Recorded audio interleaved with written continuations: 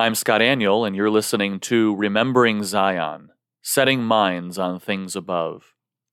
In this segment of my By the Waters of Babylon podcast, I am highlighting various resources that help us to set our affections on things that are above. For the first several weeks, I am reading through excerpts from my book, Sound Worship, A Guide to Making Musical Choices in a Noisy World. You can purchase this book on Amazon.com or anywhere books are sold. There's also a teacher's edition that accompanies this book and integrates sound worship with my first book, Worship in Song, and allows a teacher to guide the students through sound worship while using resources from Worship in Song, other information, discussion questions, etc., in a small group, classroom, or homeschooling setting. In this episode, I'll be reading the first half of Chapter 4, which addresses the question of musical meaning. How should we evaluate our musical choices? I hope this is a help to you, and thank you again for listening.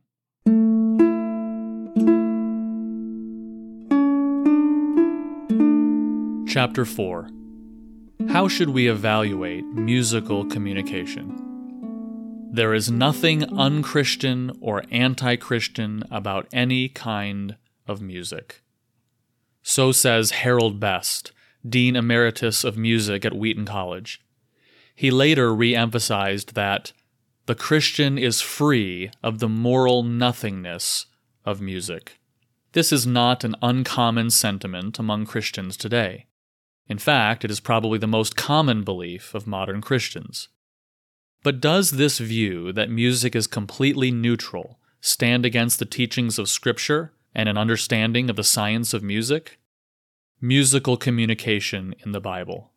Many proponents of the neutrality of music argue that since the Bible does not explicitly say that music communicates, then it does not. Not only is this a faulty view of biblical interpretation and application, but also the Bible does imply musical communication in several instances. Worship that sounds like war. One of the first examples in Scripture of music communicating a recognizable message is in Exodus 32. Moses is on Mount Sinai receiving the Ten Commandments from the Lord with Joshua waiting just down the way. After receiving the tables of the law, Moses and Joshua begin to make their way back down the mountain to the camp of the Israelites. As they near the camp, Joshua hears a noise. There is a noise of war in the camp, he tells Moses as he likely reaches for his sword, but Moses knows better. You see, before returning down the mountain, the Lord himself had told Moses that his people had turned from him and begun worshiping an idol. Moses knows that what Joshua heard with his younger ears was not the sound of war, but the sound of worship. Worship of Yahweh using pagan methods. This is not the sound of victory or defeat in war. This is music. But what is important for our purposes is that the music that the Israelites were using in their worship communicated a very clear message to Joshua, a message of chaos and turmoil, a message Joshua associated with war. This account does not explicitly teach anything about music per se, but it does imply that music can communicate messages, and therefore very strongly suggest certain associations to our minds. Refreshing the spirit. Perhaps the most well-known passage about the effects of music is 1 Samuel 16, 1-23. King Saul has disobeyed God and forfeited the throne, and David has been anointed king of Israel. In verse 14 we read, "Now the Spirit of the Lord departed from Saul, and a harmful spirit from the Lord tormented him." Notice the contrast between two kinds of spirits, the Spirit of the Lord and a harmful spirit from the Lord. The Spirit of the Lord is definitely the Holy Spirit and most likely refers to the special anointing that God's earthly representatives enjoyed in the Old Testament economy. Once Saul lost his right to be king, that special anointing of the Holy Spirit left him. In place of the Holy Spirit, Saul is now overcome with a harmful spirit from the Lord. There is some disagreement over exactly what this spirit was. Some take the position that this was a demonic spirit that tormented Saul, and that is a possibility. But since this spirit is from the Lord, it is more likely that this spirit refers to a mental or emotional condition. In other words, spirit refers to Saul's own spirit. The phrase could be translated, Saul was overcome by a troubled spirit from the Lord. In other words, in place of his special anointing upon Saul, God caused Saul to be overcome with a disturbed emotional condition. So, Saul is experiencing some kind of troubled emotional state that worries his servants and motivates them to look for a solution. His servants know that troubled emotions can often be soothed through calming, beautiful music, and so Paul sends for David to play upon his harp. And as David played, Saul's spirit was refreshed. What this passage implies is that music can communicate messages to our spirits, to our emotions, in such a way that it actually changes our emotions. When we are experiencing a depressed or troubled emotional condition, music that communicates peace and serenity can soothe us and change our emotions. Instrumental emotion. The Bible contains several other passages that imply musical communication. Job 30:31. Therefore my harp is tuned to mourning, and my flute to the sound of those who weep. Isaiah 16:11. Therefore my heart intones like a harp for Moab, and my inward feelings for Kir Hareseth. Jeremiah 48:36. Therefore my heart wails for Moab like flutes. My heart also wails like flutes for the men of Kir Hares. In other words, the Bible uses the sounds of musical instruments as metaphors to describe certain emotional states. A harp can be played to sound like human mourning or weeping, or a flute can be played to communicate wailing and other troubled emotions. These are emotions that all people in all times and places share. Emotional metaphor. So the Bible in several places implies that instrumental music without words can communicate emotional messages. But it does not tell us what kinds of music communicate certain messages or even how it works. To discover how and what music communicates, we must look to the science of music itself. Music is a medium of communication. In particular, music communicates by means of emotional metaphor. In other words, by using symbols, music can communicate various moods and emotions. Symbols are essentially associations. X is like Y, and so X can represent Y. My love is like a red, red rose because my love reminds me of the beauty and delicacy of a rose, and therefore I associate my beautiful, delicate love with a rose.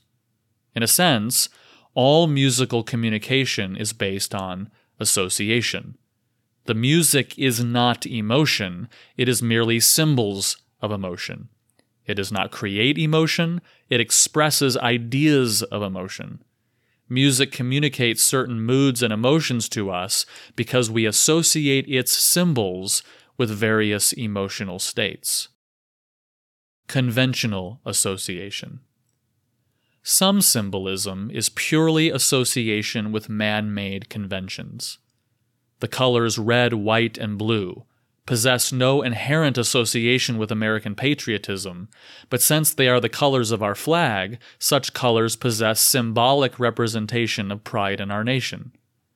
Raising your arm at a straight 45-degree angle in front of your body does not possess inherent association with fascism and tyranny, but because such a bodily gesture was the Nazi salute to Hitler, it carries with it symbolic representation of terrible times. Some musical communication occurs because of these kinds of conventional associations. Sometimes these associations are true for particular individuals or small groups. Other times these associations exist for entire cultures or time periods. Sometimes such associations eventually fade away, while in some few cases They last for a long period of time. This is the "honey, they're playing our song" phenomenon. For instance, the final section of Rossini's overture to the opera William Tell is often associated with a masked Lone Ranger riding his horse, Silver. There is nothing, of course, inherent to this music without lyrics to automatically suggest such a picture.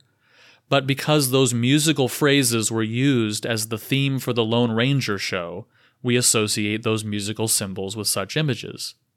I once heard of an American missionary in Great Britain who used "Glorious Things of Thee Are Spoken" one Sunday in a service. As soon as the hymn began, an older British gentleman stood up in a huff and stormed out of the room. Later, the missionary discovered that the man was a World War II veteran who associated the tune of that song, which was the tune of the German national anthem, with the Nazis who had ruthlessly bombed his country. There was nothing inherent to the tune to offend the gentleman. He simply associated it with terrible times from the past. Natural association. On the other hand, some symbolism is natural association. Dark clouds naturally signify a storm because they naturally accompany a storm. A symbol of a lightning bolt naturally signifies electricity because it is the shape naturally associated with electricity. A frown naturally signifies sadness because it naturally accompanies the feeling of sadness. In order for symbolic meaning to be natural, the association between the symbol and the object must occur naturally in human experience. Some musical communication occurs because of these kinds of natural associations. Combinations of dynamics, tone colors, rhythms, and tempos can combine to mimic the natural way we feel inwardly or physically respond outwardly when we experience certain emotional states. For instance, there is a reason Pachelbel's Canon in D major is played on peaceful, serene occasions like the prelude to a wedding, and not before a football game. The musical symbols naturally communicate peace and serenity, not pep and excitement, because they mimic how we feel when we are peaceful. There is a reason Sousa marches are played at football games and not at weddings. The musical symbols naturally communicate rousing enthusiasm appropriate for a sporting event and not a marriage ceremony. There is a reason a Pink Floyd song is going to be played at a strip club and not Pachelbel's Canon or a Sousa march. The musical symbols naturally communicate the kinds of feelings occurring there. Perhaps the best illustration of this kind of natural symbolic communication in music is with film scores. Certain musical scores are composed for movie scenes based on the kinds of moods and emotions the producers wanted to enhance with the given scene, and they know that such communication will occur with any audience, regardless of age, demographic, nationality, gender, or culture, because all humans share basic emotional and physical makeup. When movies are shown in different countries, the spoken language changes, but the music doesn't. Music is often referred to as heightened speech. Musical forms evolved over time as more complex forms of natural emotional intonation. In other words, there is a natural connection between musical communication and what naturally occurs with our voices as we experience certain emotional states. In this way, natural symbols are transcultural, because every man shares a culture of humanity. So how does this help us with our musical choices? Specific musical styles or individual songs always possess some natural meaning, and often possess various conventional meanings, both by way of symbolic association. At the very heart of all musical meaning is the natural meaning it communicates by way of its association with universal, common human experience. But built upon that natural meaning are various conventional associations. Often such conventional associations will correspond to the natural meaning, as with the natural expressions of peacefulness communicated by Pachelbel's Canon that give rise to the conventional association of that particular piece with weddings. Or such as the natural expressions of sexuality communicated by Pink Floyd that give rise to the conventional associations of that music to immoral living. Sometimes, however, conventional associations can contradict and override natural associations. For instance, although the tune, "Glorious Things of Thee Are Spoken," naturally communicates noble moods because of its natural association with how we feel when we are proud or stately, its conventional association with Nazi Germany created new meaning during World War II that overpowered the positive meaning that was quite negative. In summary, music communicates through symbolic associations, and such associations can be either conventional or natural, depending upon whether or not they correspond to something that occurs naturally in all human experience.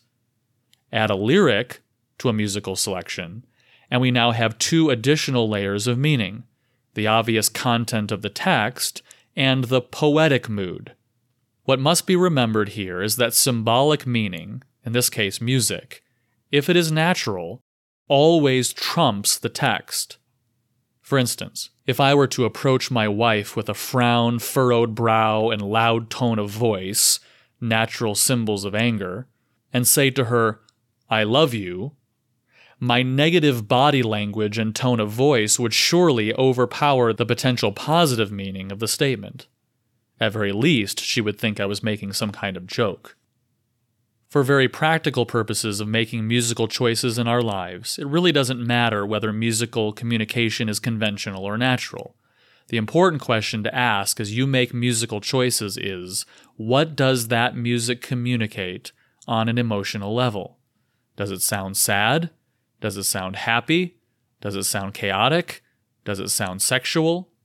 But even in asking questions like these, we need to be careful not to limit emotional meaning to only the broad categories signified by words like joy, love, or aggression.